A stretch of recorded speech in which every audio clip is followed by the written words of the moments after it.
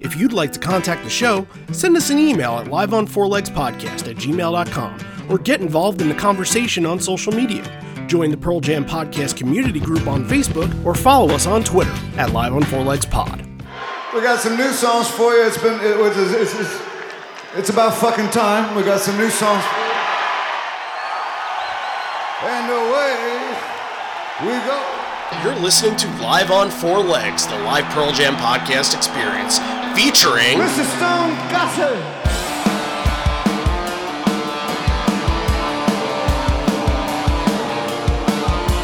Gentlemen!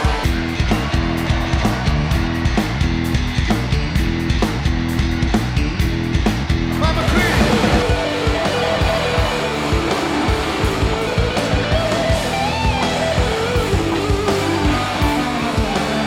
Matt fucking Cameron in the drum.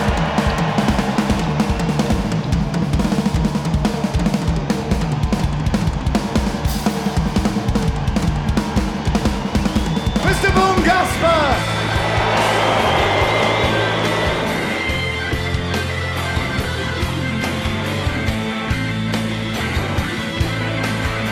You can call me Al, you can call me Ed, you just fucking call me, why don't you?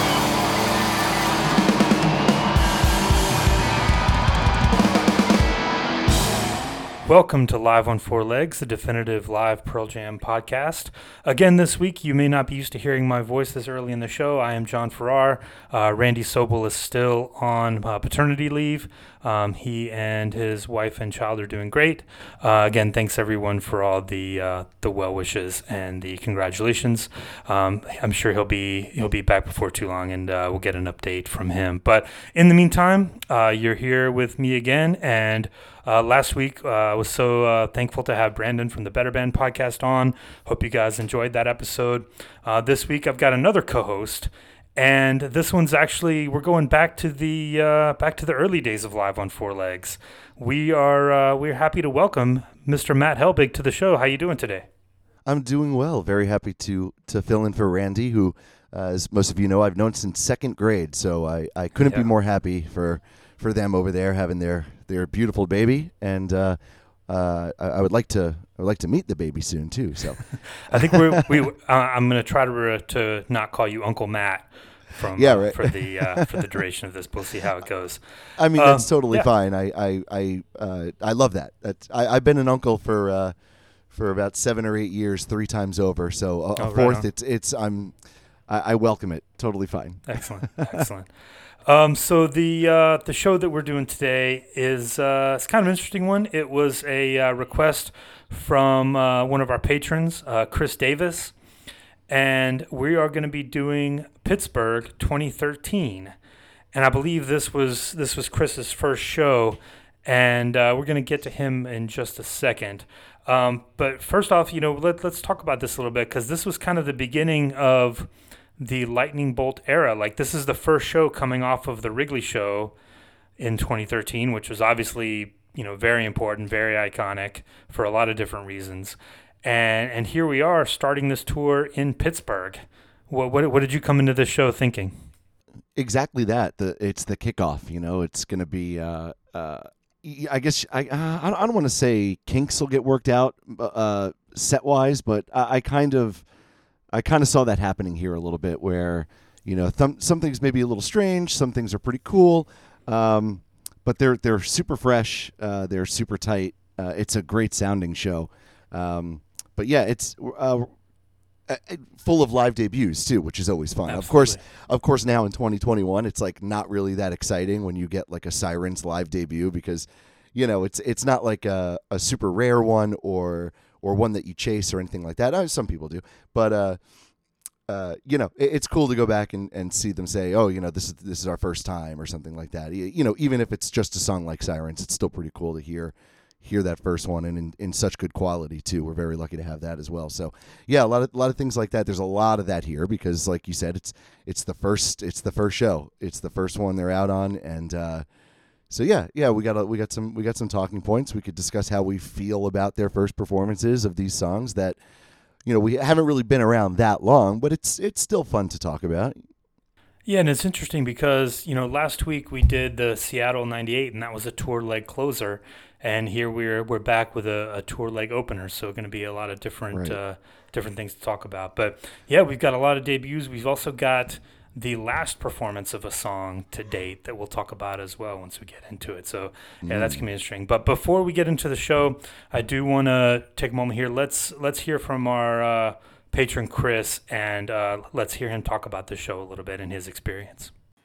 Oh, it was I got the seats through the 10 Club because they had the lottery at that time, and I signed up for Buffalo and Pittsburgh, and I don't remember the other city that I signed up for, but I got tickets to the Pittsburgh show. And I wasn't in the GA section. I was on the floor, but it was seated. And Okay. we were about a third of the way back, maybe halfway back. But it was so cool because it was like I listened to these guys, and everything was 3D then. It was like, this is awesome. So What was it like? Like, are there certain things from that show that you remember, or any moments that stand out? I remember, like, before the show, everybody was kind of like, we were all like joking around what the opener was going to be.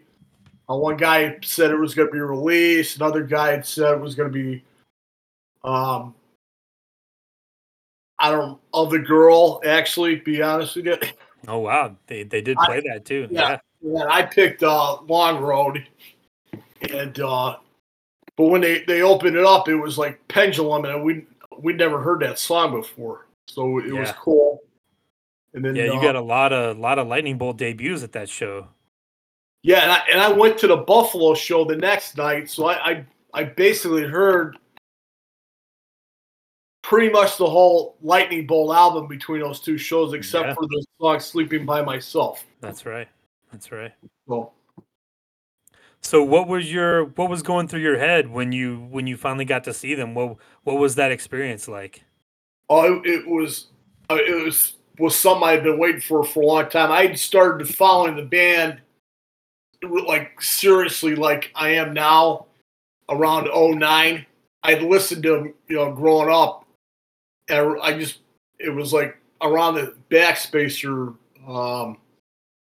when Backspacer came out. I just kind of got sunk into them, and it just, I was like a dog to a bone. So Yeah, awesome. I was supposed to see him in Cleveland. I live in Cleveland, and I was supposed to see him in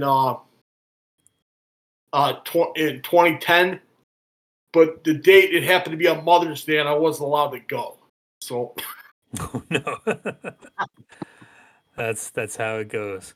So what was the atmosphere like inside the venue in Pittsburgh? Was there like was it like, because the crowd from that show sounds awesome. Do you remember like what it was kind of like hearing everybody sing along to some great sing-alongs on like Better Man, Nothing Man, Small Town?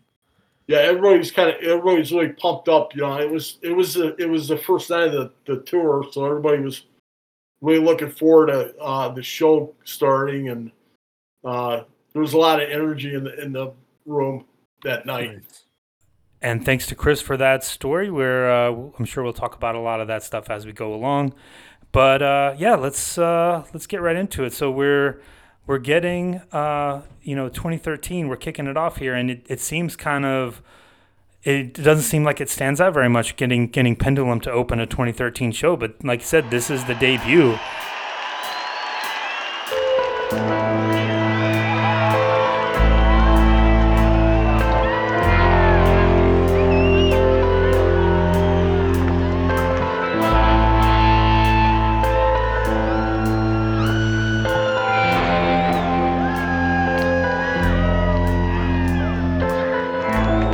Can't know what's high till you've been down so low. The future's bright, lit up with nowhere to go. To and fro, the pendulum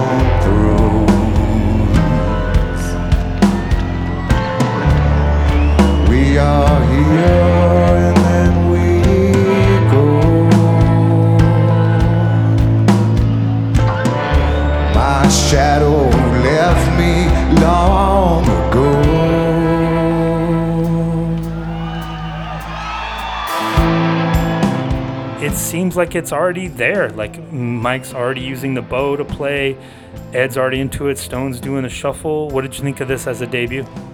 My one note on this was, I remember what I wanted to say, but I didn't want to forget this, and that it was Stone was feeling every note that he played. Yeah. He was so into this, and no, this is. You play this and you say this is a tour debut.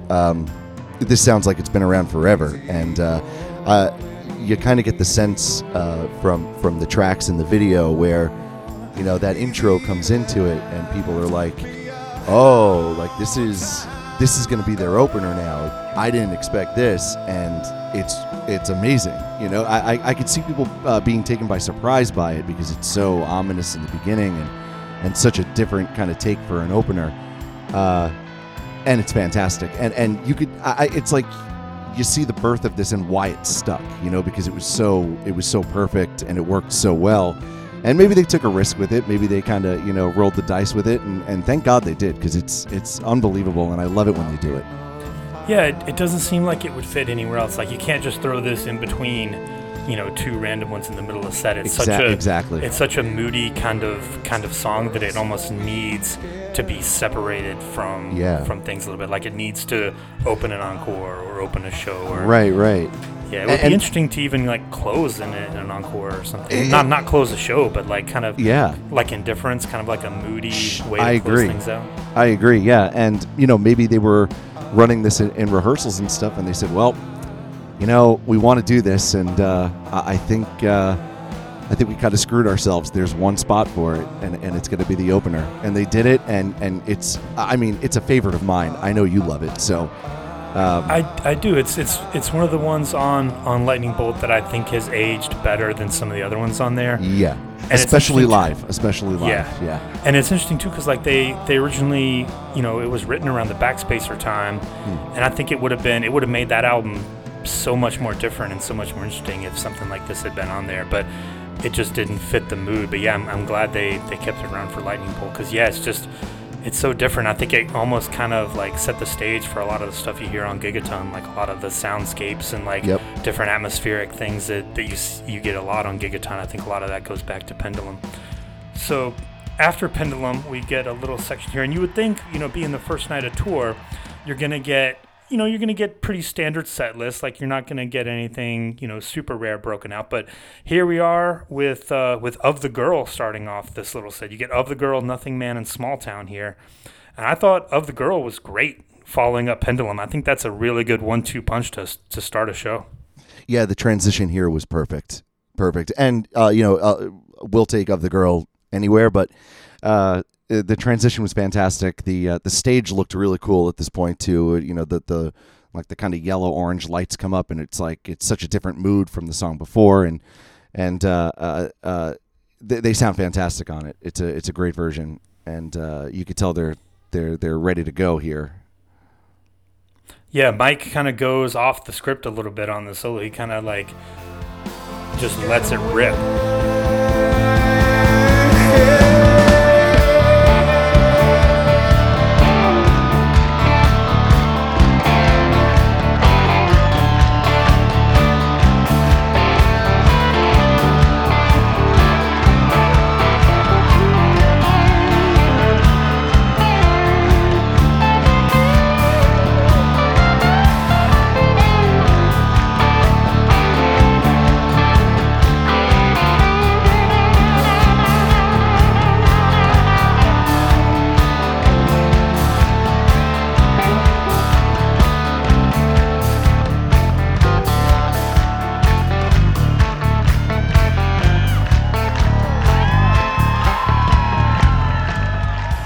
Love that Of the Girl solo. It's in the modern times, it's kind of become a really good highlight, and the crowd's going along with it. Yeah, but he's got a couple. He's got a couple rippers on this one too that I noticed that were, not out of character, but definitely like a moment maker for a few times in this show. Yeah, and the crowd too. Again, the crowd starts clapping into Of the Girl. Yeah, the crowd is unbelievable at this show. Absolutely, and in Nothing Man, Ed just gives it to them and says, "Here, take it." Into the sun.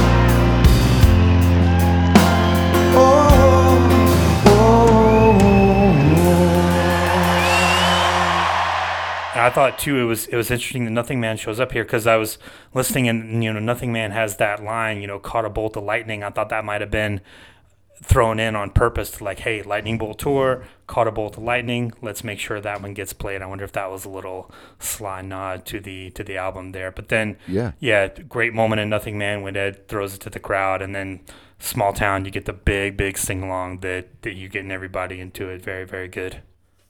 Yeah. I was kind of this is so the one issue that I had with this show, which it's not even that bad, because we'll get to it at the end, but this is where it kind of started to get weird for me with placement. And Nothing Man, of course, I've said it before, you could give that to me anywhere. I don't care where it is. Just give me, you could do Nothing Man like right in the middle of a stoner rock set, and I'm gonna love it, Yeah. And I thought Matt's vocals.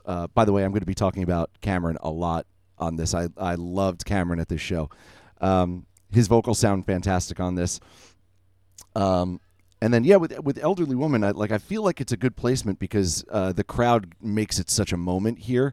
It's such a big point of the show, but it's like it was the Nothing Man, Elderly Woman after Of the Girl. I think I wanted it to just ramp up a little bit more than it did. The Elderly Woman, though, the moment saved it for me. That really kind of brought it all together. But I felt like kind of halfway through Elderly Woman after Nothing Man, I was like simply listening to Elderly Woman just to get through Elderly Woman. Like I was trying to like figure out if that crowd moment was wasted so early on here. But I'd like to think no, because the crowd, I'm sure if I was there, I'd be like, absolutely not. It was perfect. That's what I'm reading from them. So this was just coming from like a listener standpoint, and that's really all I had on it, because everything else is spot on. Yeah, I think Small Town was put there as kind of like, after Of the Girl and Nothing Man, we need something that's going to be a big crowd moment, because those are not like kind of crowd favorite songs. They're a little more obscure. But Nothing Man, I think they're wrong in that. I think Nothing Man is, people love that song. I think it's one of the most underrated songs that they have. It, like I said, it turns into a big sing-along when Ed lets the crowd sing, and I think that's fantastic. They should play it every show. Yes. And speaking of Small Town, I think it's kind of interesting too, because no corduroy at this show. This seems like it would be the perfect spot to throw in like a corduroy to get everything amped up, but no corduroy here. Yeah. We get something else, which I'm not a huge fan of, but yeah. So Ed comes on after and makes a toast.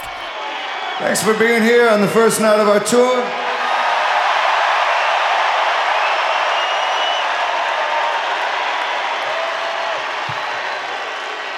And I'm so happy to be able to say it's great to be in the City of Champions.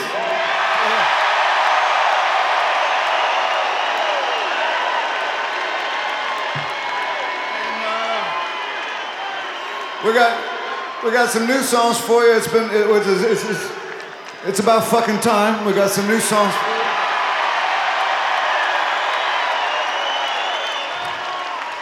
And it's been, I don't know how, but it's 7 years since we played in Pittsburgh, so it's about fucking time we got back to Pittsburgh as well.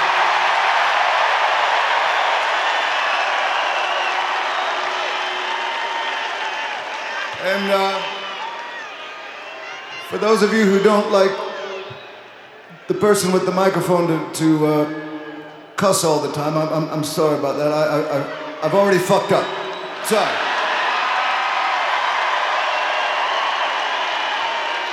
But we did invest in an extra large bottle of wine for this evening. And again, it sure is nice to see all of you here from the back to the front. Thanks for making it.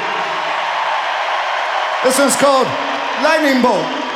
And that leads us into Lightning Bolt, the song, not the debut. This is actually the second time they played it. And a little section here, the Lightning Bolt, Mind Your Manners combo that we would come to know and love. Right. I never liked the song Lightning Bolt, but this is a really good version. I'll say that. It really picks up that bit, the slower build after Small Town.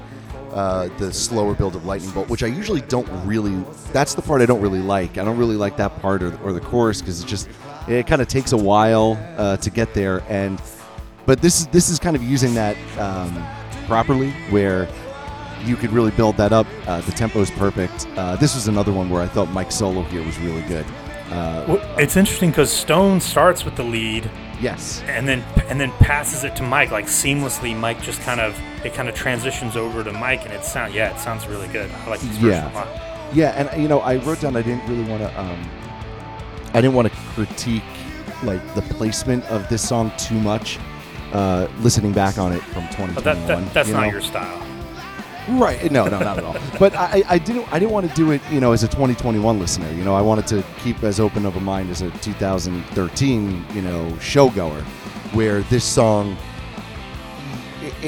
the transition's really good here, and the performance is fantastic, especially for a new song. So, I don't like the song, but I love the performance. I just don't know if this the placement it's still kind of a little shaky for me, but this would kind of be the spot. Like it would. It either comes here or it comes after the little punk rock section.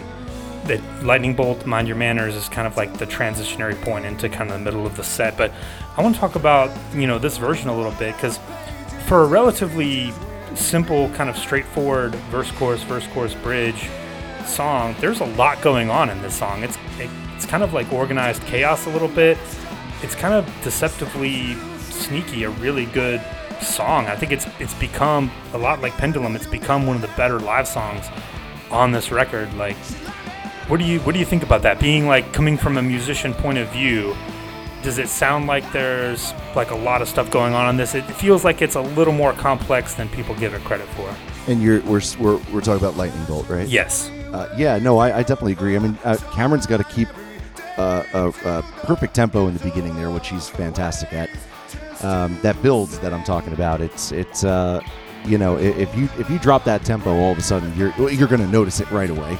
If you speed it up, if you slow it down, it's going to sound like shit. And he doesn't do that here. He never does that. It's always perfectly kept. It's never too fast. It's never too slow. Eddie keeps up with it, with the drum part. I guess I always thought it wasn't that catchy, but you're right. There is a lot of stuff going on. It's when you watch Ed, playing this and singing it at the same time, like he's power chording all up and down the neck, like the whole time in the choruses. Like he's doing a lot of work in this song. So they didn't make, it's a single, it's the title track, but they didn't make it easy for themselves on this song, and they kept it around forever. So. Sure. No. There's a lot going on there, and there's a lot of Pearl Jam songs where it's like, oh yeah, like those guys that did Even Flow, but like even Even Flow has a lot going on. Like they're really good at that, and they're really good at making singles and making like arena rock hits and songs that stay around for a long time that aren't your just basic 4-chord progression. There's I think that's always Stone. something in there. Give Stone all the credit, because he's so good at those subtle little rhythms. You always picture Stone like when they're writing a song, like he's just in the corner like plotting, Right. What's he gonna do? He's like, I'm gonna fuck this one up. I'm gonna fuck this up. We should mention Mind Your Manners too. It's interesting, like right when it starts, someone yells out the title very loudly. Mind Your Manners! I wasn't sure if it was Ed or someone else. I couldn't tell. But Cause also a really good early version, only the third version. So yeah, just straightforward, rock and roll, Dead Kennedy style. Yeah, I love this version. Again, Cameron, his drums are so tight. He sounds like a recording. That his drums are so unbelievably tight, and they're mixed so well too. They're really punchy. And I normally disagree with you guys on this song. When I listen, I say, and a lot of people do agree with you, where they say, maybe Mind Your Manners doesn't really have a place, and it's tough to place it, and it's always kind of weird when it comes up. And I always said, absolutely not. Give me Mind Your Manners. It's a quick burn. You get it over with. Who cares where it's put? But it's like less than 2 minutes sometimes. It barely breaks 2 minutes. Yeah, sometimes. But you know what? Even though it's like appropriate here, it almost felt like it was too soon. Like it was like, Lightning Bolt and Mind Your Manners on paper, it makes perfect sense. And I listened to it twice through, and I'm like, I think they could have maybe switched this a little bit and done Mind Your Manners somewhere else. So I actually agree with you on your original point on this one, and now it doesn't seem like you mind it in this place at all. Yeah, I mean, I think with it being this early, I think they knew that these two songs worked well together. Yeah. And then I didn't pull up the stats, but probably at least 75% of the time in this tour, you were getting them back to back like this. Right. And I think, I don't think they, like you said, I don't think they knew what to do with Mind Your Manners on its own. And just putting it with this one kind of gives a little anchor. It can kind of anchor to Lightning Bolt. And okay, these two are kind of together. Yeah, especially since it was a single, but it's pretty different, from other songs on the album that are going to stick around and be around for the long run. So, when you get songs that are similar like that work well together or work well in the set with your, with 28, 29, 30 other songs, and then you have your single Mind Your Manners that was like written with this idea in mind of saying, let's just fucking go crazy with this one. It's like, what do we do with it now? But I like that. I like that little change of pace where you could burn through a single in 2 minutes, and it's just like it's just crazy on stage. But yeah, I don't think Lightning Bolt and Mind Your Manners have to be together. I get it. I understand why they would do it, and why they do it. But yeah, it threw me off a little bit, but it was such an amazing version. Everything so far has been a 10, performance-wise. Wow. Okay. Yeah, we'll have to see when the shows come back what are going to be the two songs from Gigaton, or they're going to be like this, the two that are going to be kind of paired together up in the shows. I wonder if that's something that they're going to keep doing. Yeah, and also like what as the shows go on, depending on how far ahead they think of set lists and, what they plan on throwing in every night, like, okay, well, everything's going to be different all the time, but, like, we're going to plan on these, like, 6 all the time for the whole tour. Yeah. It'll be interesting to see if maybe things don't work as well, and maybe if things start getting replaced, and halfway through you're like, hey, where'd that song go? Like, it seemed like it was going to be on the whole time. And and I don't want that to happen because I absolutely adore Gigaton, but there are some songs on there where it's like, is this going to work? And I'm very excited to see. And I hope they all work because I love them all so much. But yeah, it's going to be interesting. So yeah, Mind Your Manners leads us into a little bit of the mini punk rock section here, which is kind of late for the show. We get into Animal, Got Some, and then we build it up a little bit with Given to Fly. And here we got the crowd getting back into it a little bit on these. What'd you think? Yeah.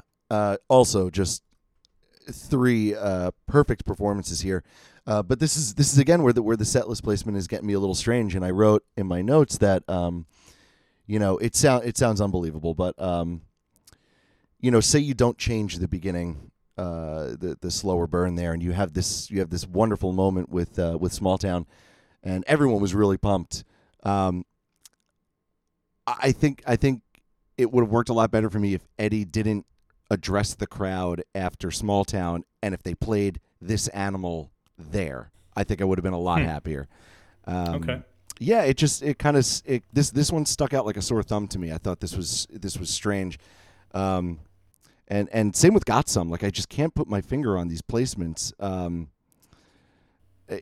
Everyone's loving it. And I always like Got Some live. I've kind of grown out of it, but I still like it. But it's a fun song. Yeah, it's fun. Crowd's into it, clapping. The crowd on the floor in the pit there are like, they're like grabbing for the stage during Got Some. Like they wanted this. They got some for sure because they apparently were keyed up for this because I guess they hadn't seen it live. And yeah, and Ed acknowledges him too. He points him out.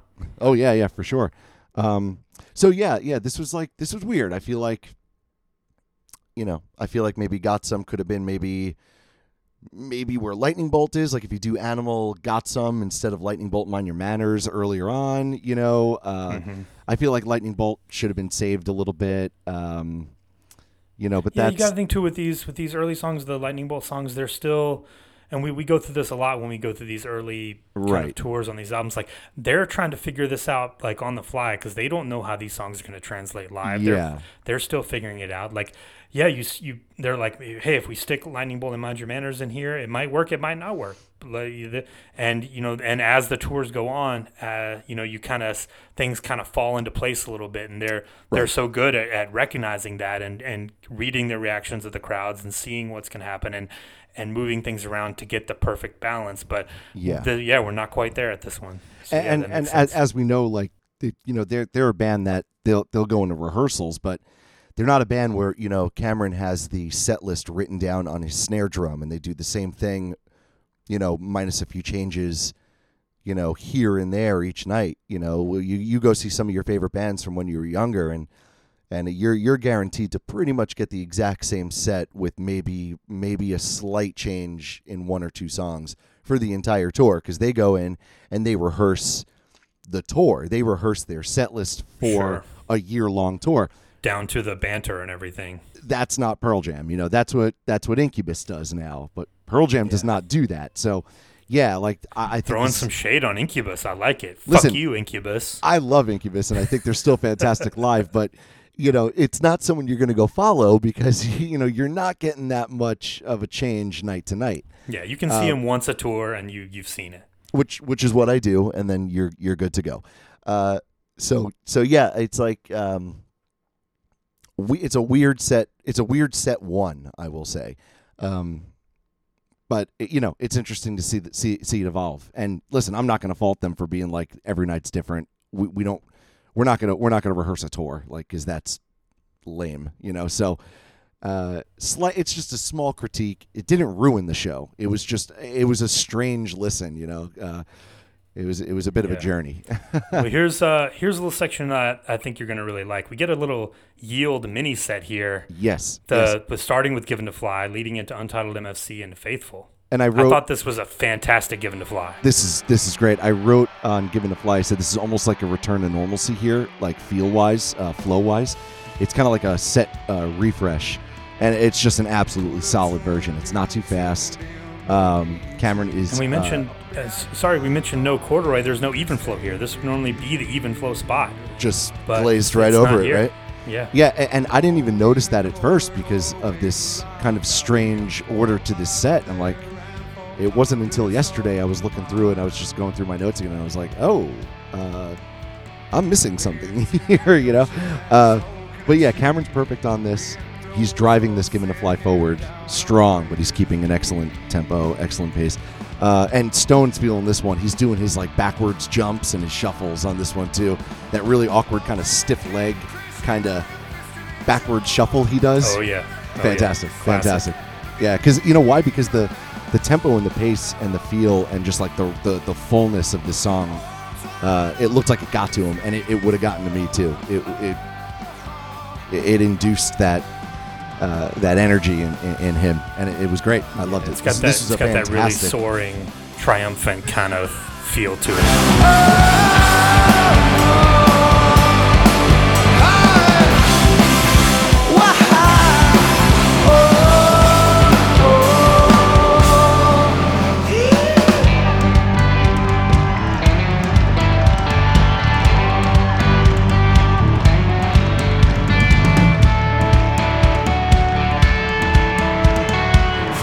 Back down cause he wanted to share his key to the locks on the chains that he store everywhere.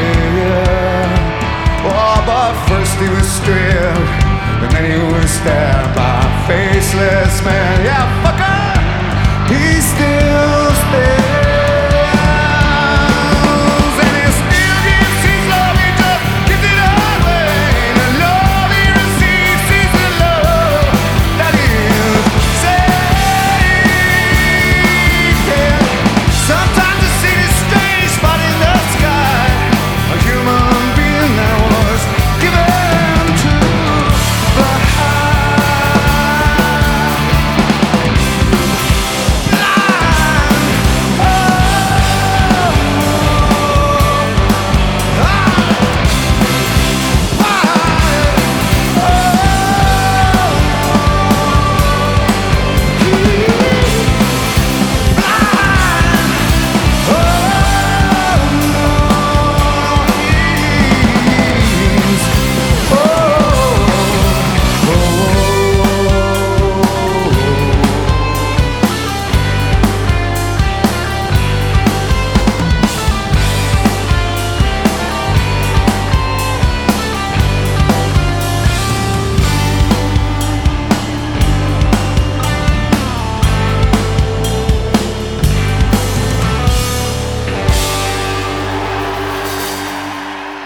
telling you, it's all about Cameron's pace on this. Yeah. And for a lot of these songs, it's about how well Matt is playing the show.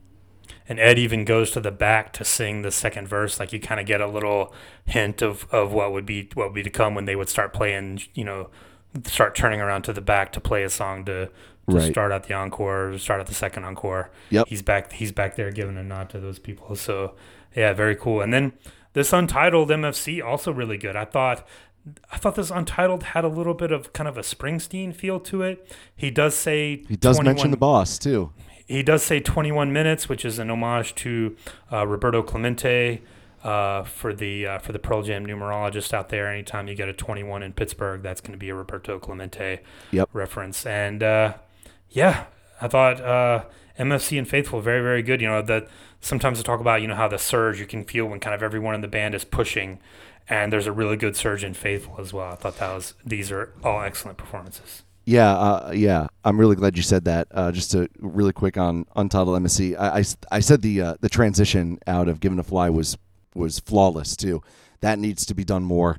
And the vibe here really took a change for me, where I'm really feeling this now. I loved the very subdued na-nas in the beginning, and then the full out na-na-na-na-nas, always happy to have. In MFC? MFC, yep. Okay. Always happy to have. I was afraid when he did it nice and light the first time that was all we were going to get, but just listen through. That's funny because Brandon mentioned that last week too. We had MFC last week and we talked. So that's becoming a recurring thing on this. Yeah. That's funny. I'm going to be on my drive today. I saved last week's episode. Today's Sunday. We're recording this. I saved Wednesdays for today because I knew I was going to have a little bit of a drive and it's good to listen to. So, so for Faithful, this was never a favorite of mine. It was just a little dry for me live, and I always thought maybe something better could have gone in. But this version gets going, and it gets going really quick. And you said there was like this drive behind it, and the pre-chorus and chorus on this version is I think better than any one that I've heard. It's so good. So faithful, we all believe, we all believe.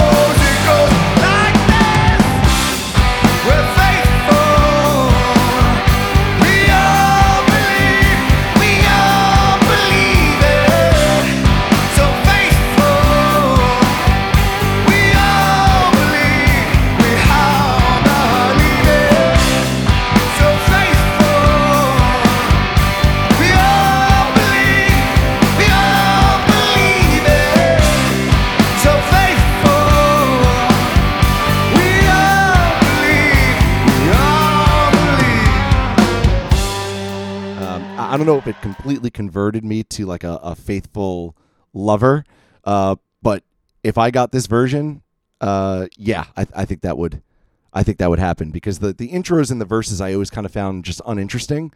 But this version is like woken up. I loved it, and I think Randy might listen back and be like, I wish I was on this episode. Like Matt loves everything on this episode.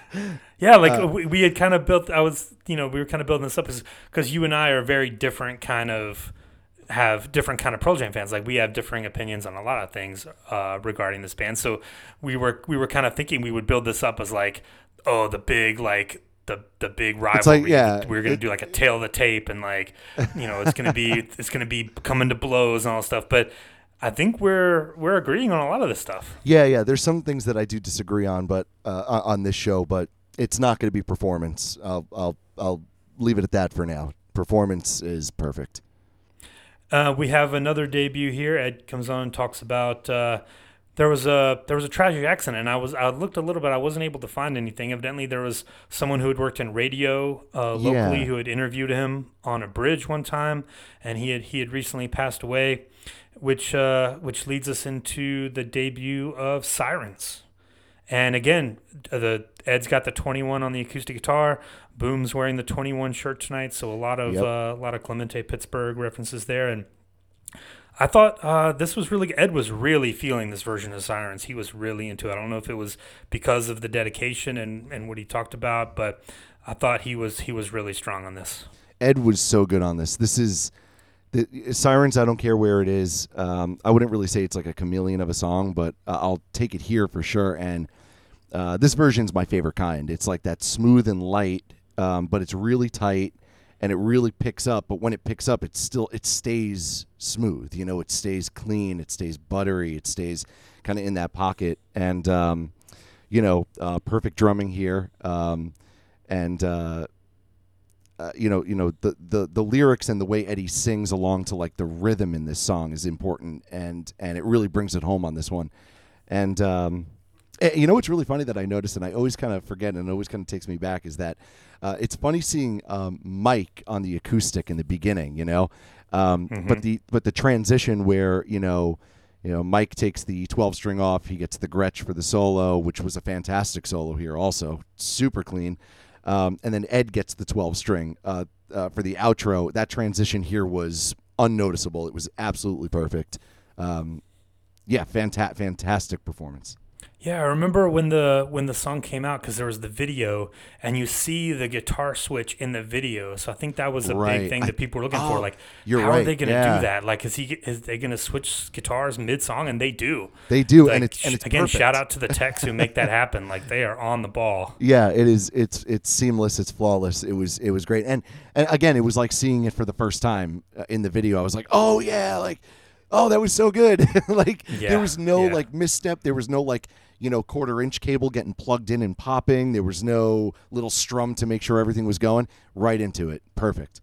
Yeah, really good version of Sirens here. Now, we've talked about a lot of debuts, and I mentioned it earlier in the intro. This is Unemployable here, and this is the last performance of Unemployable that they have played to date. Something about this made it they have not gone back to it since this show. It's a song that I love, of course. A song, again, it's played very well here. You and your avocado songs. Of course, I just can't, I don't want to say anything about it, but I don't know if they were turned off for the reason I was turned off. It's really just not interesting in this set. I don't feel like it added anything to the set. Mm-hmm. And I hope they weren't like, this isn't going to add anything to any set ever, because I don't want to not hear it anymore. But, it kind of takes a little while for this song to get into like the catchy meat of the song. And it's kind of short-lived, and then it comes back. And, okay, see if you agree with me on this one. The backup with the O's and stuff like that in the song, it always reminded me of something that could have come off of like the original like Dumb and Dumber soundtrack with like a lot of presidents of the United States of America. Like, this song is so like mid-90s to me, like kind of an alternative, like an alternative, like a Gin Blossoms type thing. Lemonheads, and it's so funny because when I was young, there were so many of those good songs from those really good kind of alternative 90s bands. The Toadies and the Refreshments. Yeah, they were all on that Dumb and Dumber soundtrack. Okay. And Randy and I would listen to that because it was really good songs, alternative stuff. Now you're going to send me down a rabbit hole like Della Mitri, Fastball, you're going to love it. But it was, I always thought that could just be put onto an album like that and no one would know the difference, Yeah, I mean, it's such an obvious Springsteen homage that, like, I think it was maybe played here because it's like kind of a Rust Belt song in Pittsburgh. I agree with that. Kind of like a working class area, so like, oh, we'll play this one and it'll hit. But I don't think it got kind of the response that they wanted. Ed misses the cue for the second verse. he asked for the lights to come up at the end, and I think they don't. I couldn't tell if the lights came up at all, which I think was weird. So I just don't think it really hit like they expected it to hit, and it kind of like maybe soured on it a little bit. Yeah. Like I said, it just wasn't. The crowd's great and the performance is great, but it doesn't add anything, unfortunately, here for the set. Yeah, and I have to say too, I don't think it's coming back anytime soon. I can't see them bringing this one back. I don't hear a big fan push for bring Unemployable back. Especially not with a new album and right. 100 other songs that they haven't played in years that they could easily do that. That will easily, tear the roof off the place, way before this. I don't even think if they played it, it would be like, oh, cool, they haven't played this in forever. I think it would be like, this one? Really? You're gonna bring back this one? It's a weird one in their catalog. It's probably, it's not a favorite of mine. It's probably in my bottom 10 songs just because it just doesn't, hit like a lot of their material does. Yeah, but and it doesn't hit here. It's strange, it's just a strange song and a strange history live. Yeah, and a strange place to put it. Yeah, but they knew that because immediately after we get back to the crowd pleasers, we're getting to the end of the main set here with Wygo, Daughter, and another couple of debuts. We get a debut of Infallible and a debut of Let the Records Play. Yeah. So it's because of what came before it. Unemployable, Sirens. This Why Go just comes out of nowhere, and it's good, but it's a little disorienting at the same time. It's like, okay, are they going to be doing like maybe one or two songs after this, or what is Why Go doing here? And with Daughter and Infallible, it kind of makes Why Go here a little bit even more confusing. And the first song from 10 as well, the only song from 10 in this main set. Right. And, I like it because it sounds good, but the one thing I thought, and I don't know if you would agree with me, but, this could just be a day one thing. Jeff doesn't have that really good bass tone. I feel like it wasn't dialed in as well in the beginning. It was just a little thin. And I need that bass intro, So that was just like, it was really, besides the placement here, and not even its placement, kind of just what comes after it in the rest of this set, which makes Why Go just seem strange here. I can't say anything else bad about it. Just as a bass player, I had to comment on that I wasn't. Jeff's tone on this is usually just unbelievable, and this one was a little. Just dial it in. You got an entire tour. You'll find the sweet spot there. That could be a effects. thing in the mix too, in the recording. They're first night of tour. They're still figuring things out with microphones and all that. Amps. He's gonna get that dialed in soon. Yeah. It's all about the room and everything like that. I usually can't go, 2 or 3 gigs without getting into a room where like one of my pedals sounds. It was like, it was perfect last night. It sounds like garbage now, and like on the fly, you got to just adjust some tone or some drive or whatever it is. So I get it. And like I said, I've never heard Jeff's bass really sound bad on this song ever. So it's a day one thing, and that's fine with me. Yeah, this Daughter is a little interesting too because we get some call and response. Actually, the crowd starts the call and response.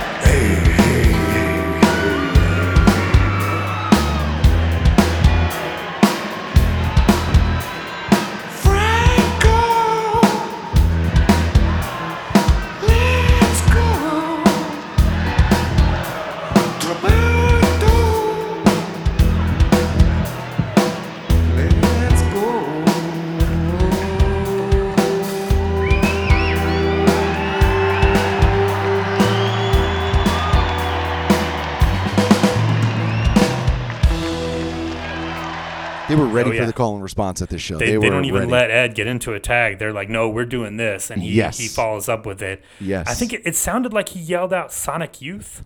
I don't know if he saw a Sonic Youth T-shirt or something. Oh, interesting.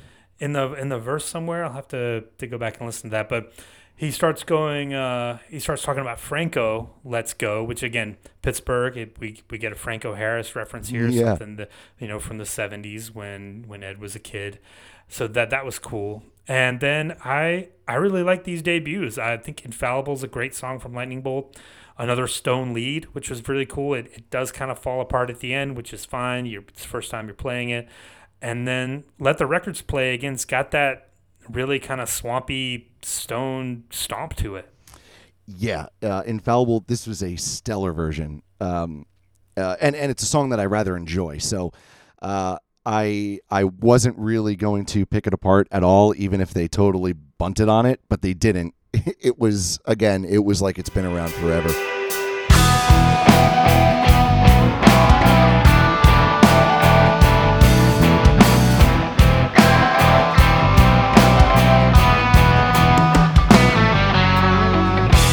Keep on locking your doors. Keep on building your floors. Keep on just as before. Epic disasters, no mine didn't get you this time. No prince left at the crime. Our ship's coming and it's sinking of everything that's possible. In the hearts and minds of men,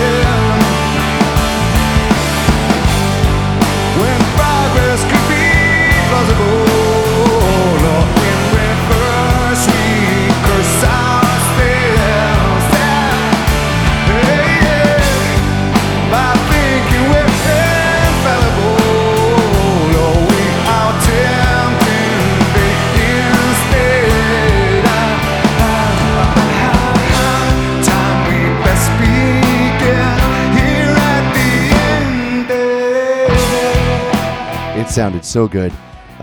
Cameron has perfect tempo, perfect pace on this, and I thought specifically the vocals in the chorus were a highlight of the song to me. Yeah, I think a lot like Pendulum 2, I think Infallible hints a lot of what you would hear, a lot of the themes on Gigaton. I think it's one that I wouldn't be surprised to see mixed in with some of the Gigaton songs on the tour. I think it fits in thematically with a lot of that stuff, especially your Quick Escapes and 7 O'Clocks and Retrogrades and things Yes. like that. I think it would fit in nicely with those, yeah. Yeah, I completely agree with that. I'm like kind of hearing that in my head now. Like I get that. With Let the Records Play, yeah, it's super fun. It's such a fun little bop, but I did not need it here in this spot. I hated it here. I hated it here in this spot. Yeah, they hadn't quite learned to pair it with Spin the Black Circle. I think if you had gotten a Spin the Black Circle here after, it would have anchored it a little bit. Instead, you get an Unthought Known. Yeah, but yeah. it felt a little lonely here by itself. But they're having fun, like Stone's bopping, and you get a great little Mike Shredathon at the end. It sounds awesome, but I hate it here. To close out the main set here, and we've talked about Jeff a lot. We got to talk about Jeff on this rearview mirror, doing these runs during the bridge. That was fantastic.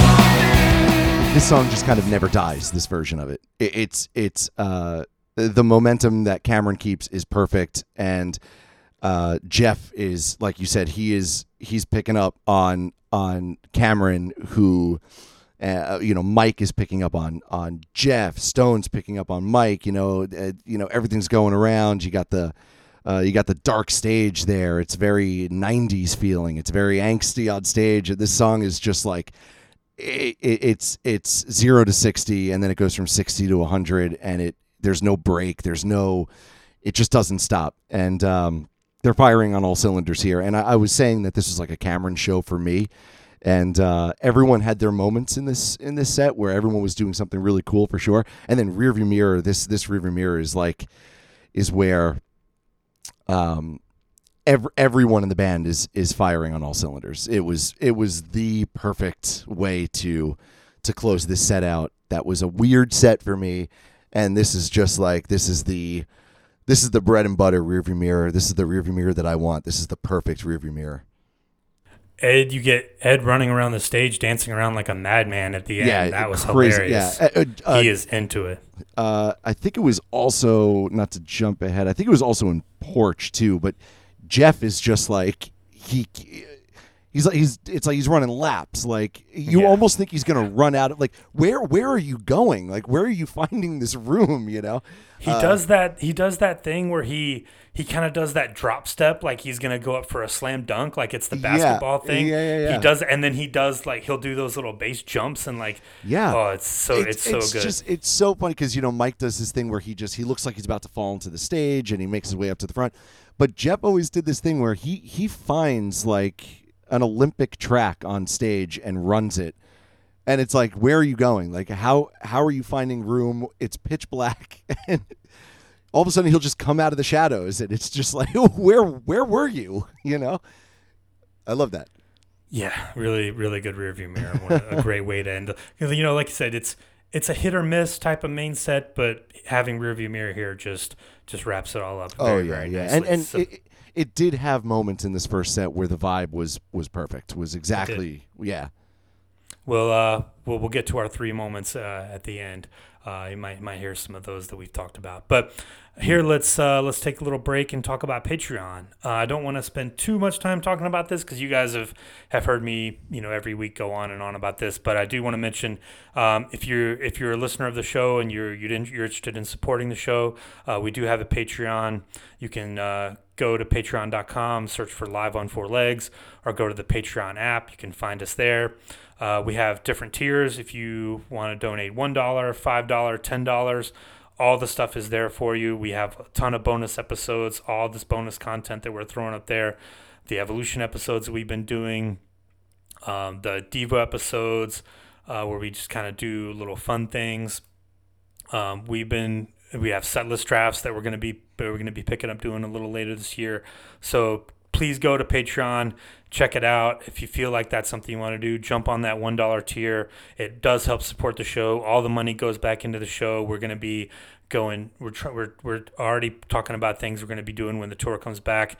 We're going to be going super big, try to get to as many shows as possible and get some great content for you guys over there. So, anything you want to say about Patreon, Matt? I don't want to leave you out of this section. I do want to say something. Even I donate. So get in there. He does. Show your support. He does. Former host of the show. I think I even set it up. Yeah, and Randy, if he can do it, anyone can do it. Yeah, exactly. And Randy texted me. He's like, "Hey, why'd you donate? You made the password." I was like, "It's fine." But no, it's super fun. Listen, when Randy and I first started this, and we had the meetups and the meet and greets and stuff in Boston and other stuff like that. It is so much fun, and just to be in the know of that stuff and to be able to do it again, which I very much look forward to. Yeah, we can't wait. Yeah. I mean, what's the whole point of this is half the stories people tell you about these shows and going to see Pearl Jam are the friendships they made. So if you donate $1, you're going to know where they are at these shows, and you're going to make friends. It's the whole point. You're going to see shows with people. You're going to talk. You're going to sing. You're going to drink. You're going to dance. It's so fun. I can't recommend it enough. For $1, you're gonna make tons of new memories, and you get to meet these guys over here, which is a plus. Randy's very interesting. He's always got a lot to say, and you guys, you'll talk Pearl Jam forever. He's the one to find to talk Pearl Jam with, and John, same with you. Find these guys, donate, and have a great time. And also, what was the episode, that side episode that you, Randy, and I had done? Were we talking about recording, or? Yeah, we did a Devo episode where we talked about some of the coolest kind of studio moments. That was. Listen, I don't. Do you invite people on to do that? I don't remember. Depending. Depends on how it goes. If anyone wants to ever do an episode like that, I highly recommend, because it's like, it's so low stress. It's basically you're just kind of hanging out. It's almost like you're on a couch together, and you're like, oh, what's cool? What's really cool about this? Blah blah blah blah. And no stress, super fun. I loved doing that episode. That was a lot of fun. Yeah, that's something too. And this episode was a request from one of our patrons, Chris Davis. I'll mention it again. Yeah, and thanks to him for doing that. Yeah, and, such a perk. And if that's something that you're interested in, if there's if there's a show that you've been to that you think was underrated, or if there's a classic show that you want to hear us talk about, jump on the Patreon, donate, and we, for the $5 tier or the $10 tier, you get to pick an episode. And yeah, we've had a lot of our patrons come on and talk about shows, and yeah, we always appreciate that. So yeah, fantastic. Let's get back into it here. They come back out a little bit of a curveball here, where you would think first night of tour they're going to come out and play the hits. You would think like maybe a Just Breathe or something like that, but comes out and starts with Speed of Sound, which had already kind of become a rare song after the Backspacer era. So we get Speed of Sound to open here, and it's to mild applause, I'll say, like not many people in the crowd knew this one or expected it, I think. Probably not, and I don't care, because you know what? They're all out for Speed of Sound, Yellow Moon, and Footsteps here. I love this. This was so. Stop. Everyone go listen to these three. Jump ahead into Encore 1. Listen to this slow open with the full band. It is so good. So good. It's low key, but with drums. Everything is spot on with it, with this whole run. I love it. Speed of Sound is an interesting one, because it gets kind of buried in that second half of Backspacer, and you never think about it. But and it's not even like particularly a fantastic song either. Right. It sounds great here, and what it works with these other two songs it's perfect. I love this. I think they released the demo version. I think it was back when Backspacer came out. If you went, there was some online treasure hunt, and if you went and found all these sites, you got to download a demo of Speed of Sound, like just an Ed acoustic demo. I think you could probably find it on YouTube now, probably. But it's really good, kind of like this song. I think it was just kind of ruined by the Backspacer production and like the kind of gloss and sheen that got put on everything. But I think this could have been an interesting kind of moodier song. And yeah, this was pretty good, I thought. Yeah, I loved it. I didn't expect to like it as much as I did. But yeah, another debut here. The last debut of the night, Yellow Moon, sounds fantastic.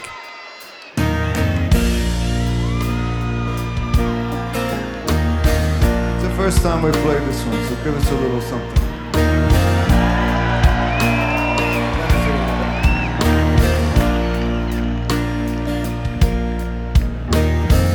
Here far away, one could feel the earth vibrate.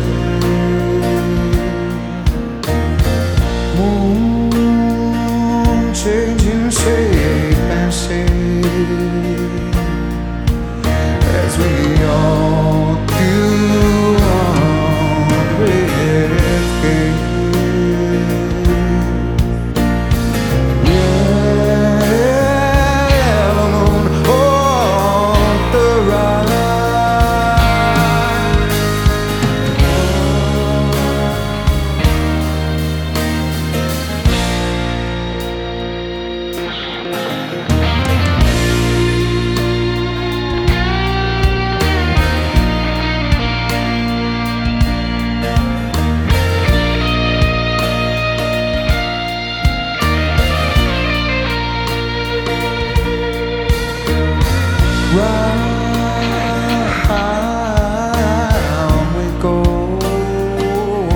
another one that really, it found a home here in this little first part of the encore and fits perfectly. And that is a great song. And Yellow Moon is a great song.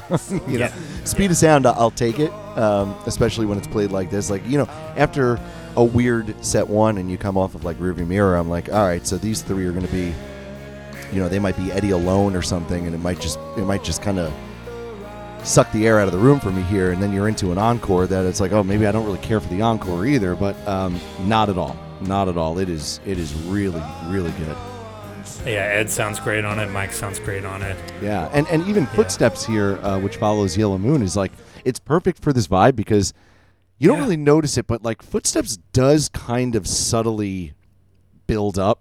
Maybe not an extreme build to what comes after Footsteps, but it's enough. It's enough to get you out of that 3-song stretch there. Yeah, and you needed a big crowd sing along after Speed of Sound and Yellow Moon. It's great. Because those are ones that people, they don't really know. You're, like I said, Speed of Sound doesn't really get a big crowd reaction. No. Footsteps, yeah. And again, a really good moody kind of version of Footsteps here. I think it's really good. It really fit with the vibe of the show very, very well. Mm-hmm. So then we get kind of the big hometown crowd moment here. Ed comes out and says, All right.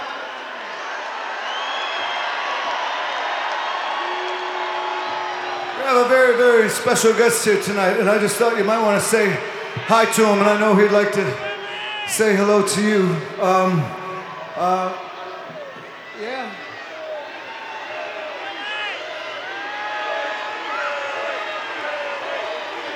We all wish he was in Los Angeles right now, but he's gonna get him next year, and he's become a good friend of mine, good friend of ours. And he's a team player and a hero all the way around. It's good to see he's still alive. Jason Grilli, everyone.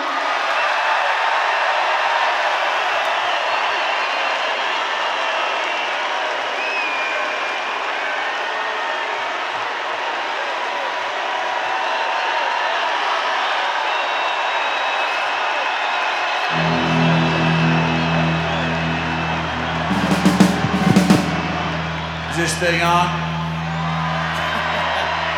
I know you guys are loud because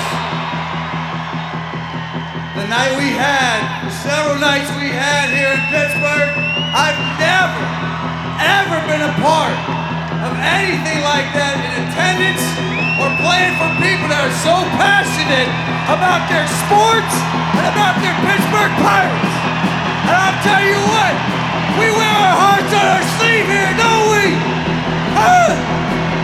I love this city. I love you guys. I will pitch my balls off for you. We'll play our hearts out for you. Because next year, it's our fucking year. Do it! Do it! and we get Pittsburgh Pirates relief ace, I'll say at the time. Jason Grilli comes out, and Oh, sorry, I'm laughing. How should I? Yeah, how do we describe what he does? All right, He is fired up. I'll play it, but this guy is all right. I'm getting the Howard Dean vibes with the voice crack. I was laughing so hard, and I wrote in my notes, and it's such an obvious thing for me to write. I said, you can tell when people aren't used to being on stage with a microphone. This is what happens. Being a pitcher, you have to have you have to have stone running through your ice running through your veins. It's a different stage, be used man. To these. Oh, yeah. It's a different stage. Some people just they can't hear their own voice. They don't want to do it, And this guy one didn't give a shit and just went with it, man. And then he's got kind of like his Party City Eddie Halloween costume on. Like it's like almost the exact same like flannel shirt over the open shirt. He's got the ball cap on. Yeah. And what I liked about it was, so this is during whipping, by the way, and he's on stage the whole time. That was his walk-up music or his intro music, I think, when he would come into the game, I believe. That's why They did it here, if I remember that correctly. It was probably his favorite song because this guy was hyped. He could have filled in. He could have been the mascot. This guy was all over the place. He's vamping around. He's air guitaring. Like, you know what I wrote? I wrote he's just a big dork, and I love it. Yeah. You know? He's basically playing the boss tone. Yeah. The dancer. The Mighty Mighty Boss Tones had that guy that He's just dances around. the guy that dances around. He's the hype man on Yeah. this one. Yeah. I just love how he's like I'm gonna pitch. He's like I'm gonna pitch the shit out of it, or he's like I'm gonna pitch my balls off for you guys or something. Yeah. And then I think he was only on the Pirates for like literally that season. I think he was off of them by 2014, if I'm not mistaken. Right. This is funny, and it was, this sometimes would be something that would just be like, what are you like? This is so stupid. If it's not someone that maybe has some sort of emotional thing, and they're sitting in on like or they made like a set, and there's like this kind of emotional moment, or if there's like a fan coming on stage to hold some paper or to get his hair cut or something like that. I'm like, I don't care about you being on stage right now, but he's such a dork that it's like, yeah. And Whipping is the best song to have him up there for. It just doesn't matter. Let him have fun. And again, I think a lot of it is it's 2.5 minutes.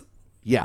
We can't have him on stage for Immortality or Better Man where it's going to be 6 or 7 minutes. Well, did you notice also it looked like when Eddie kind of like pushed him off the stage, like he was like kind of upset, like he didn't want to go. Eddie gives him his guitar to like take off the stage, like to give to the tech, and he's like okay, right. your time's he's up like, now. Thank you. Please and go away. He's kind of like, oh man. Yeah, he was a little bummed out, but I mean, man, I'm sure you would be bummed out too. Yeah, definitely. But you had your moment, dude. And again, act like you've been there. That's the thing in sports. Act like you've been there before. Act like you've been there. Yeah, great way to say it. Yeah. So we're gonna finish out this Encore 1 with some crowd favorites again. We're gonna get back into it with Do the Evolution, Better Man, and Porch. A lot of good crowd participation. A lot of good call and response. Getting the kind of big rock portion of the show here. Yeah, Evolution. This was this was a version right here. This was great vibe and great spot. I could have used this in set 1, but honestly, I'd be really afraid of what would be surrounding it in set 1, and if it would just kind of kill the vibe. And Whipping Do the Evolution, Better Man here is just like, that's a bread and butter spot. That's where it's going to thrive, and.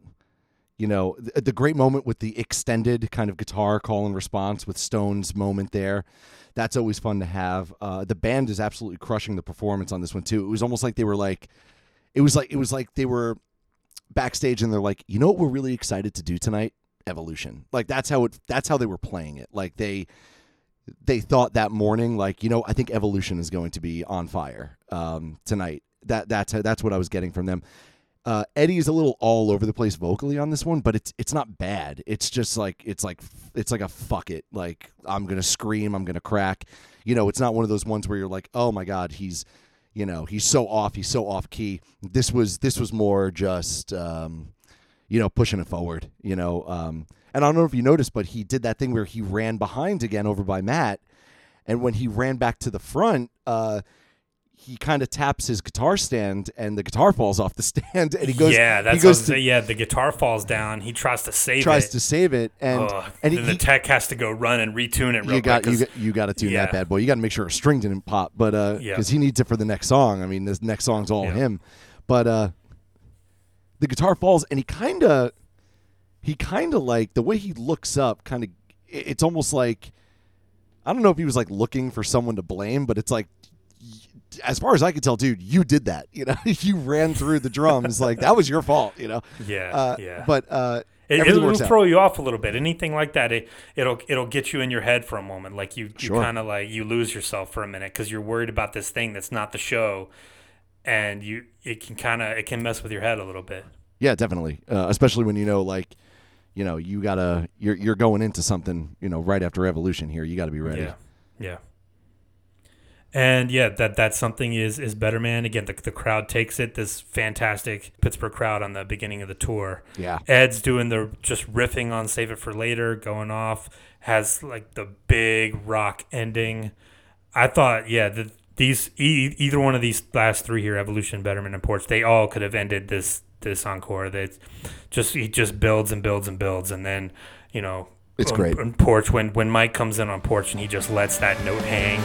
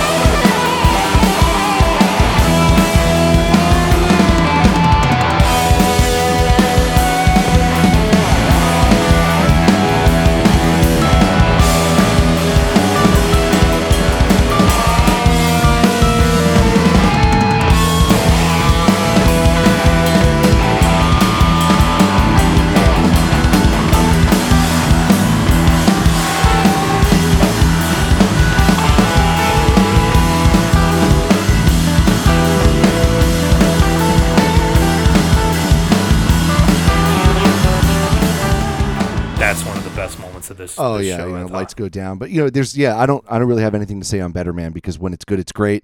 I'll always take it, especially in this placement. I also like it a lot when it closes out like a first set. I was also at the show where it was played like number 4, which was really cool too. So I don't care where it is. I always said I don't really need a big tag in Better Man. It's always appreciated. I really like it. I'm more of that like Let's Play 2, where it's just like, give me a Mike solo at the end of Better Man, like, because his solos on Better Man are always so catchy. They're so uplifting. They're so happy. It really drives it home. And the best part about this one is you get both. So like, fantastic, What would you think about Better Man as an opener? If they just come out, do it. Open up with Better Man. I think they've done it a few times. Again, I have to go back to Live Footsteps. Give me Better Man as an opener with no tag and a Mike solo. I'm there. I'm there every day of the week, twice on Sunday. Yep. Excellent. And again, a really good version of Porch. Like I said, the Mike solo is fantastic. Oh yeah. The orbs are all down, which we would come to associate with this couple of years of touring. And again, another Springsteen reference. Ed talks about Pittsburgh again, and they're coming back for, like I said, Bread and Butter Encore 2. Oh yeah. and we started off with Black. Yeah, you got to play Black here. I think they were waiting for it for a long time. Glad they saved it here for like the bread and butter area. It's kind of an Old Faithful second encore. You know what I mean? It's like that. It's like a warm hug. Yeah, all the encore moments are perfect. The encore moments in the show are it's what you go for. I'll put it that way. It's what you wait 7 years for. It's what you travel overnight to see the next night. You know, it's right here. Perfect performances in all these moments, and you know, Mike is taking the solo to another level. That's exactly what I wrote. Yeah. Oh, it's another level. And yeah, it's just return to form here, and it's and you know me, it's like I've gotten Black like so many times, and it's like if I, you know, it's not that I don't like Black. It's just if it comes up, it comes up. But this one, again, this is one of those ones where it's like, well, I wish I get one like that, you know. Yeah, Ed holds that B line for forever, and then the tag is like it's a did we belong together? We're asking a question instead of talking. So it's really cool whenever he switches that up. So yeah, really good version of Black. Then we finish it up with Party Time, Alive. It's party time. Let's go. Rockin' in the Free World and Yellow Ledbetter. Yeah. And here we go. Yeah. Rockin' in the Free World, I thought, too. Again, we're going to get, he changes it to gold, black, and blue again for the Pirates. Yep. We get a Boom solo on Rockin' in the Free World. Finally. Rockin' in the free world.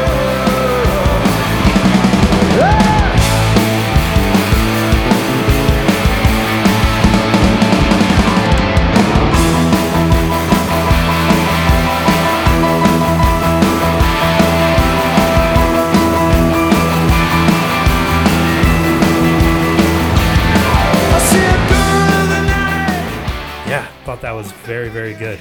And I think, too, I want to talk about a little bit because, you know, we talk about Mike a lot, we talk about Jeff a lot, but there's a moment in Rockin' in the Free World where Jeff picks up, I don't know if they're Mike's picks or if they're his, and he picks up his pick and he throws them at Mike. I don't know if he was kind of trolling him, like, hey, you always throw picks in the crowd, I'm going to throw these at you. The Jeff and Mike bromance is in full effect at the show. They're just having a blast on their little side over there. Yeah, playing off each other. That's something we don't talk about a lot on the show. We sometimes mention it in Evolution. You know, you'll see them do they'll do the communion thing. They'll kind of cross each other and do the little fake communion. But you can tell that Jeff and Mike are best buds at this show. It's great to see. It's true, and it's so funny that you say that because we, doing gigs, sometimes we have some weird places we have to play. Like, it was like, I don't know, just for an example, it was like 2 or 3 weeks in a row where it wasn't our normal setup. There was like a DJ in the middle of us, or there was a bar, or there was this or that, coming back with all these like backyard weddings. There was something strange going on, and my guitar player and I, who I've been working with, forever now, we are normally standing next to each other, and it was like a few weeks ago after all these kind of weird stage setups for God knows what reason. It was just one after another. And we were playing and we're setting up next to each other. We were like, dude, I fucking missed you, man. Like we just weren't next to each other, It's like it was right. It was weird. It was just like, all right, we're back where we're supposed to be. We're in our spots, Yeah, I get it, man. The bromance is real. Yeah, it's just really fun to see. Like, they're having a blast at the show. You can tell they're glad to be back on tour, and they're glad to be back doing their thing. Ed says it won't be another 7 years before we play Pittsburgh again. Guess what? It would have been. I think Pittsburgh was on the 2020 list of shows that got canceled. Was it? Or I gotta think they would have played there in 2020. I would have assumed. I don't remember. Yeah. And then we close it out with a really great version of Yellow Ledbetter. And that is the show. Yeah. That end, it's great. It's great. So we always do our 3 moments here. So right. You being the OG here, what were your 3 moments from the show? I thought I had them, but I actually switched a few. I'm gonna go. I'm not gonna go in any particular order because like I said, I was kind of switching some stuff up as we went, as we talked about it. Given to Fly is great. It's such a good version. It's it's a song you get a lot, and sometimes you sing along to it, and you're just like, okay, on to the next one. But the performance here was perfect. It was spot on. Sirens, I thought Sirens was, oh my God, it's a live debut, and it's like they had been doing it for years and years. Eddie's vocals on Sirens was just phenomenal, just perfect. And there's a lot of things here. Like I honestly think this was like my favorite Mind Your Manners ever. It was perfect. Animal was good, but it was weird in this spot. Untitled MFC, always happy to see, always happy to get. Great performance, and the encore, the Speed of Sound, Yellow Moon, Footsteps. I adored that. I thought it was great. But I think my number 3 has to go to. It's got to go to Pendulum, another live debut. That opener, they take the chance with it, they shoot their shot, and it's fucking perfect. It is absolutely perfect. So yeah, Given to Fly, Sirens, Pendulum, 2 live openers. 2 live debuts, 1 live opener that sticks around. I love it. I love it. You're making me kind of rethink mine. Well, we are uncannily similar here. Those are changes I made because you kind of changed my mind while we went. I have Given to Fly as number 3. Kind of in the even flow spot there. I thought it really elevated the middle of the set. It really anchored that part of it together and really led to, and again, leading off that Yield mini set, which was very cool. Sirens, I thought that's my number 2. Like you said, Ed, absolutely feeling a great version for a debut. I thought perfect version. Hit the ground running on that. It's their live debut. It could be after doing the show and listening to the show. I think this live debut could even be maybe my favorite Sirens I've ever heard. And they hadn't gotten to the point where they were doing the reprise of it, like where Ed comes back and sings the outro and gets the crowd going. But I don't think you miss it here. I don't think you don't because everything else is so good. And I was going to go with something early, Pendulum or Of the Girl, but we got to mention this Jason Grilly mulling on Whipping. That's going to be because it's good. It lightens the mood of the show after kind of a like a moody kind of night where you get some kind of off the beaten path performances, not in a bad way, just no, not in a bad way. What you expect, but this Whipping, I was cracking up watching him, and it's a tight whipping one of those too. Classic moments from this show, really good. Super tight. They don't fall off or anything. They keep the pace. They keep that speed going. Yeah. I don't see how with the distraction of him dancing around the stage like an idiot. I agree. What are you gonna rate this one? All right, so I'm so torn, and I don't want to do, I guess I would have like an average rating for it because I have 2 thoughts on this. So I love the risks taken, and I really appreciate the you gotta build your world here. You got a tour going on. You're debuting songs. You're mixing them in with songs that you have been doing for a while. How are they going to work together? How are they going to work with each other? It's not like placing them on an album. You're working with your other albums. You're working with the crowds. You're working with this and that. But I really, really, really hate the order of Setlist 1. I really don't like it. And it was like, it wasn't enough to turn me off from the show at all. But it was definitely sticking out to me because we've seen some set lists that are just like they can't get any better. So this one really stuck out to me as just not being a great constructed set list. So if I had to go like set list rating, I gotta go like 7, and that's generous. But I can't not do this because you know how rare it is for me. Performance wise, this show is a 10 beyond 10s. The performance of this band on this show is better than as a whole. It's not like, oh, this song is performed well, this song's performed well. Altogether, since you have some really good performances, it's a good performance. No, every song is perfect. And I got it. So I got to give it like a set list rating, and I got to give it a performance rating because it's doing a disservice to just say 7 because the set list isn't good. It's a 10 because the performance is unbelievable.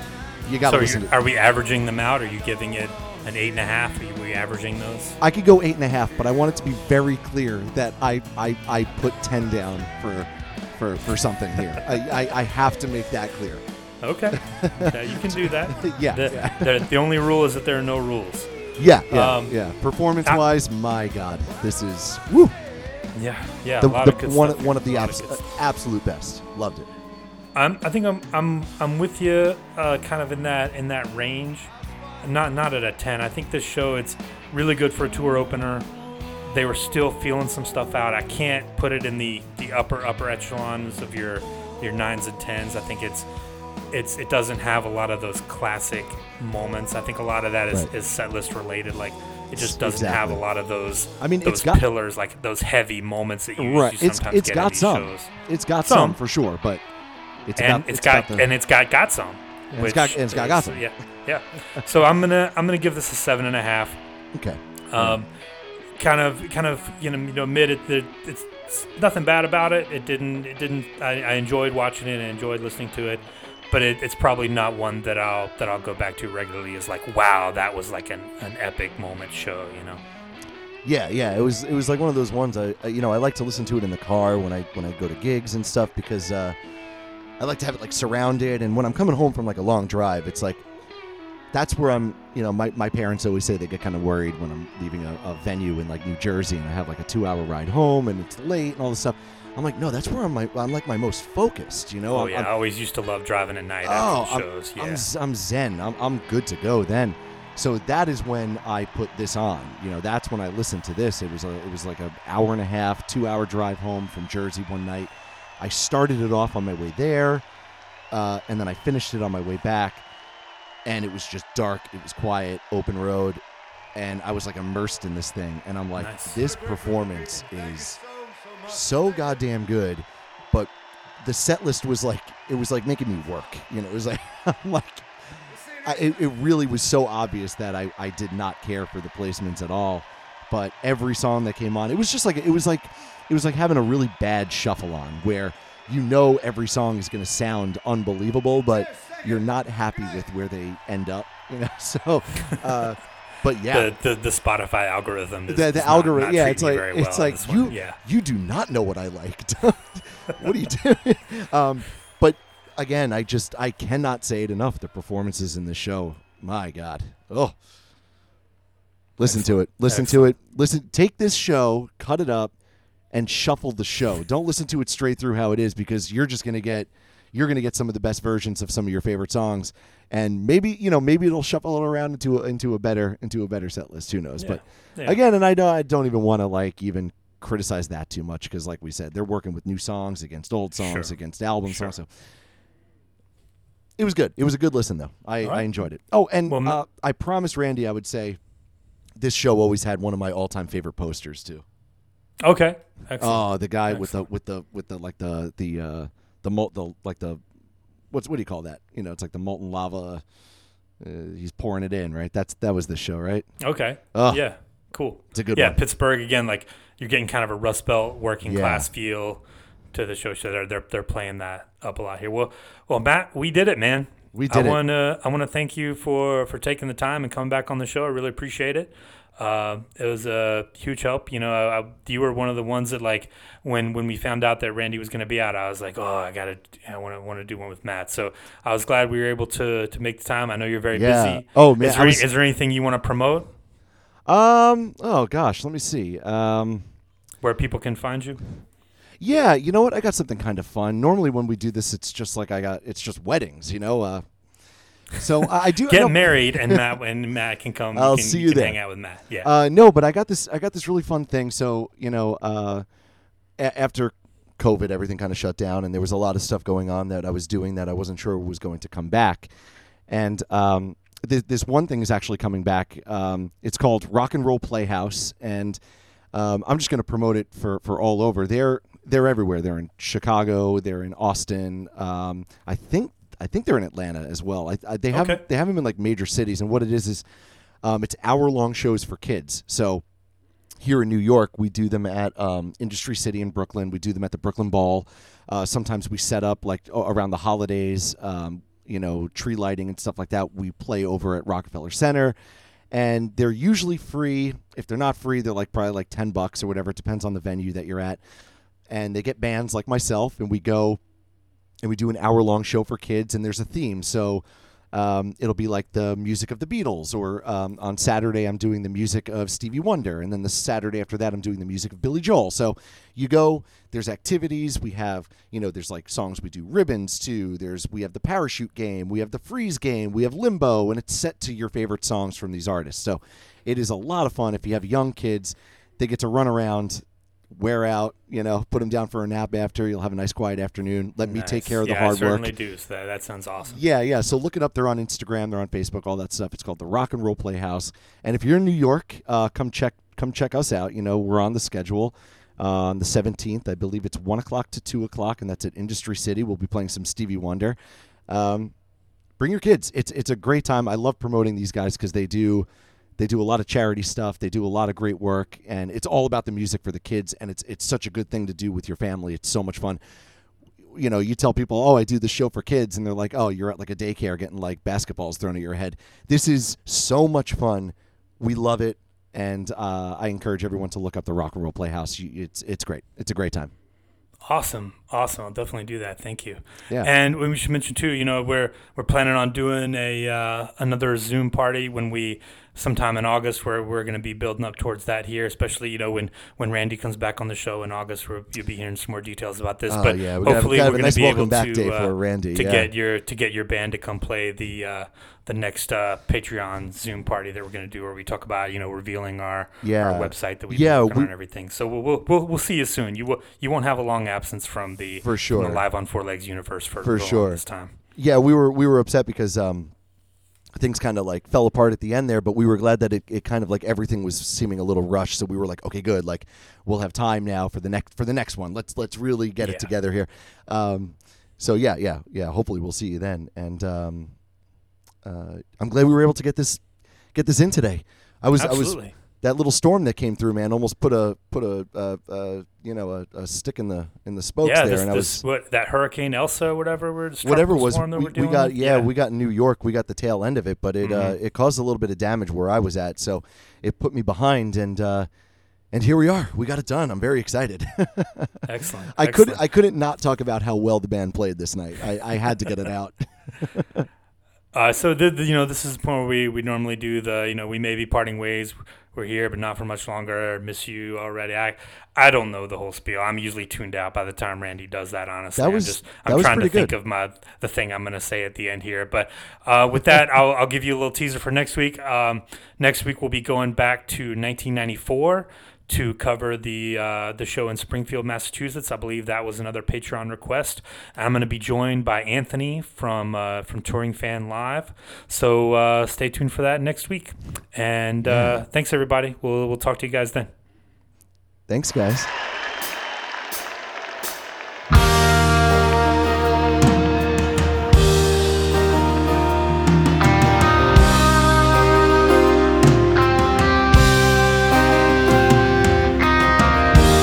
Hear the siren,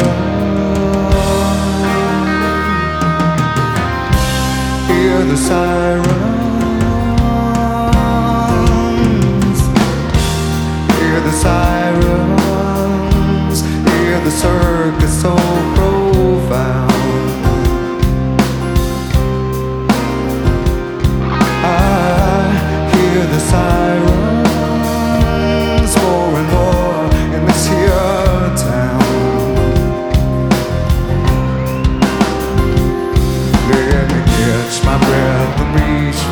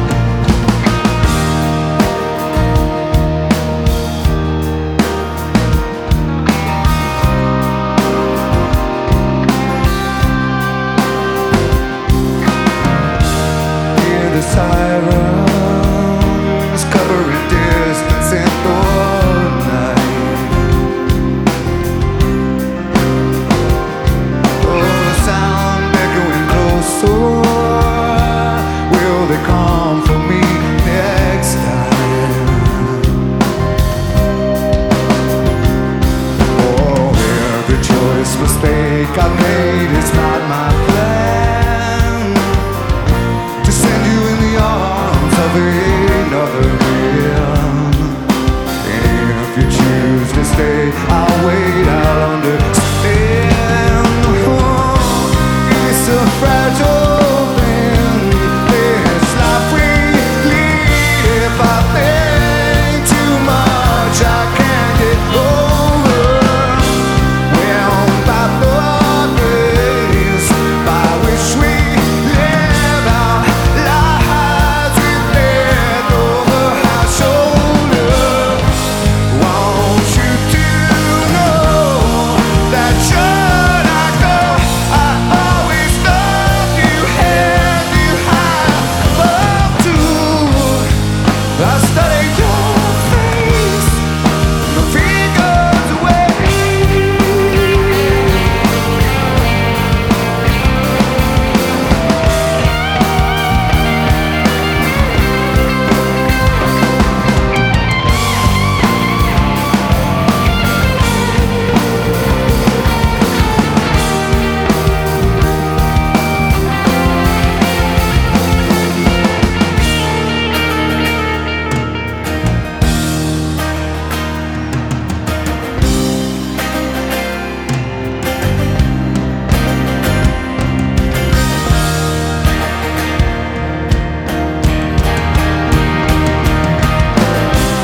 It's a fragile thing, this life we lead. If I think too much, I can't get over. Well, by the grace by which we live our lives with death over our shoulders, want you to know that should I go, I always loved you, held you high above you. I studied your face, the fear goes away, the fear goes away, the fear goes away, the fear goes away. Oh,